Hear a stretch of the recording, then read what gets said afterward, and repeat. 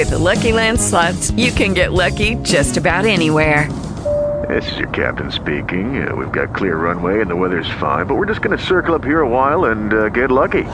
No, nothing like that. It's just these cash prizes add up quick. So I suggest you sit back, keep your tray table upright, and start getting lucky. Play for free at LuckyLandSlots.com. Are you feeling lucky? No purchase necessary. Void where prohibited by law. 18 plus terms and conditions apply. See website for details. Lucky Land Casino, asking people, what's the weirdest place you've gotten lucky? Lucky? In line at the deli, I guess? Aha, in my dentist's office.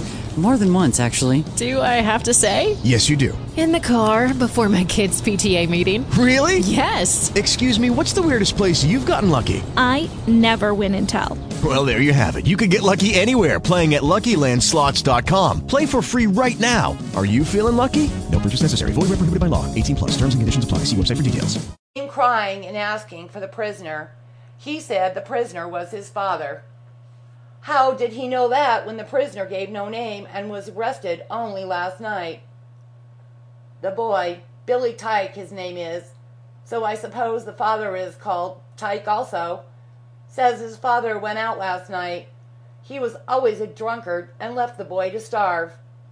The boy followed him later, and knowing he would be on the burst, went to the public house where the man was arrested for passing the bad shilling. There he was told that his father was in the jail and came here to ask us to let him see him. You should have refused and have detained the boy.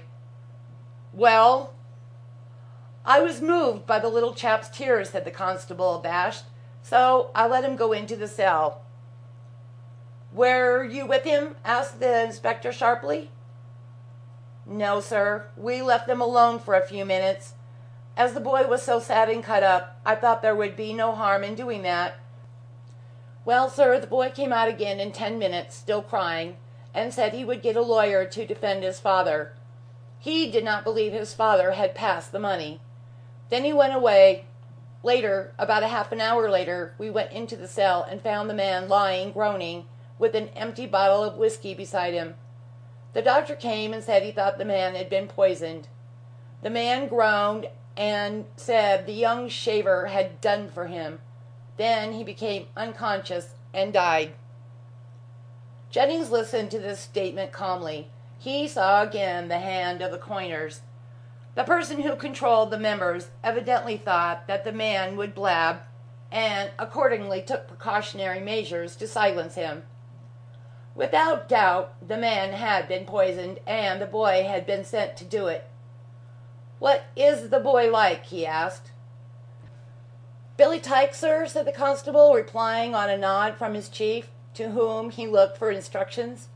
A thin boy, fair, and with red rims around his eyes, looks half starved, sir, and has a scarred mouth as though he had been cut on the upper lip with a knife.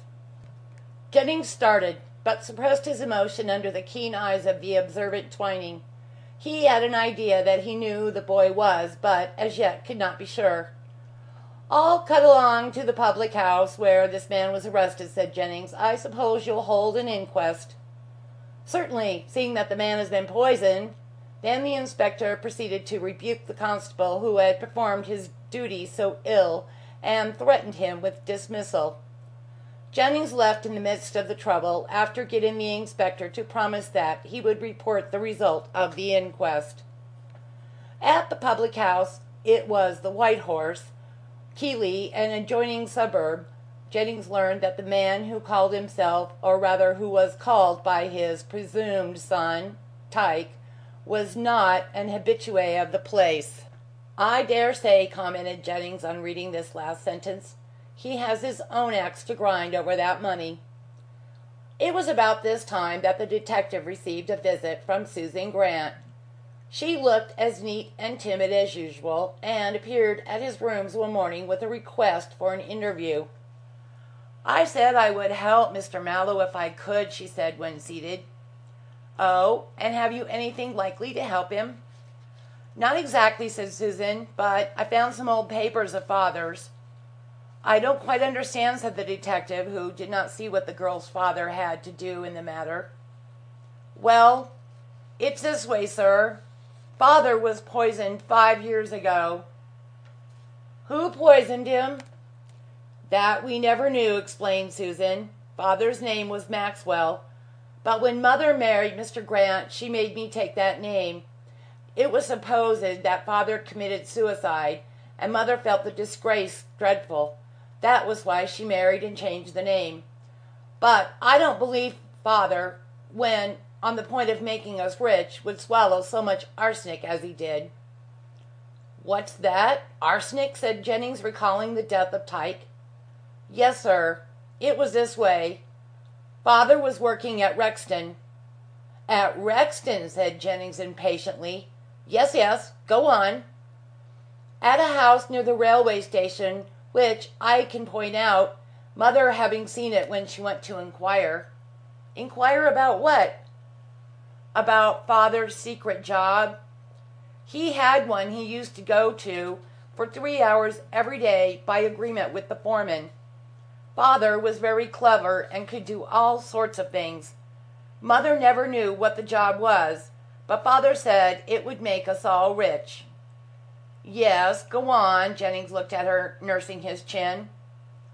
The other day I came across some papers, said Susan, taking a roll out of her pocket, and it proved to be plans of Father's secret job. And you might have knocked me down with a feather, Mr. Jennings, when I saw on the plans the name of Rose Cottage. The detective jumped up, greatly excited. Rose Cottage, he cried, holding out his hands. The plans! The plans! I brought them, as I know Miss Saxon, who now has Rose Cottage, is engaged to Mr. Mallow. Haven't you got over that nonsense yet? Said Jennings, who was looking eagerly at the plans. Yes, I have, replied Miss Grant confidentially. I am engaged to a rising young baker who is just a foreman just now, but we hope to save and start a shop. Still, I promised to help Mr. Mallow, and I thought he would like to see those plans. You see, sir, they have to do with Rose Cottage. Yes, I do see, almost shouted Jennings, and I'll bag the whole lot. What are you talking about, sir? I forgot you don't know, said the detective, subsiding. I'll tell you later, but you have made a discovery, Susan. This plan shows a secret entrance into Rose Cottage. I know it does, sir, and I thought Miss Saxon would like to see it. I don't know what Miss Loach wanted with a secret entrance, though. I fancy I do, said Jennings, rolling up the plans. Your father was a very clever man, Susan. Too clever for some people. He made this secret entrance when the new wing of the cottage was built 5 years ago, and those who employed him gave him arsenic by way of a reward. Tyke died of arsenic also, so they are carrying on the same game. Oh dear, wept Susan, not hearing the latter part of the sentence. So Father was poisoned after all. Who did it, sir?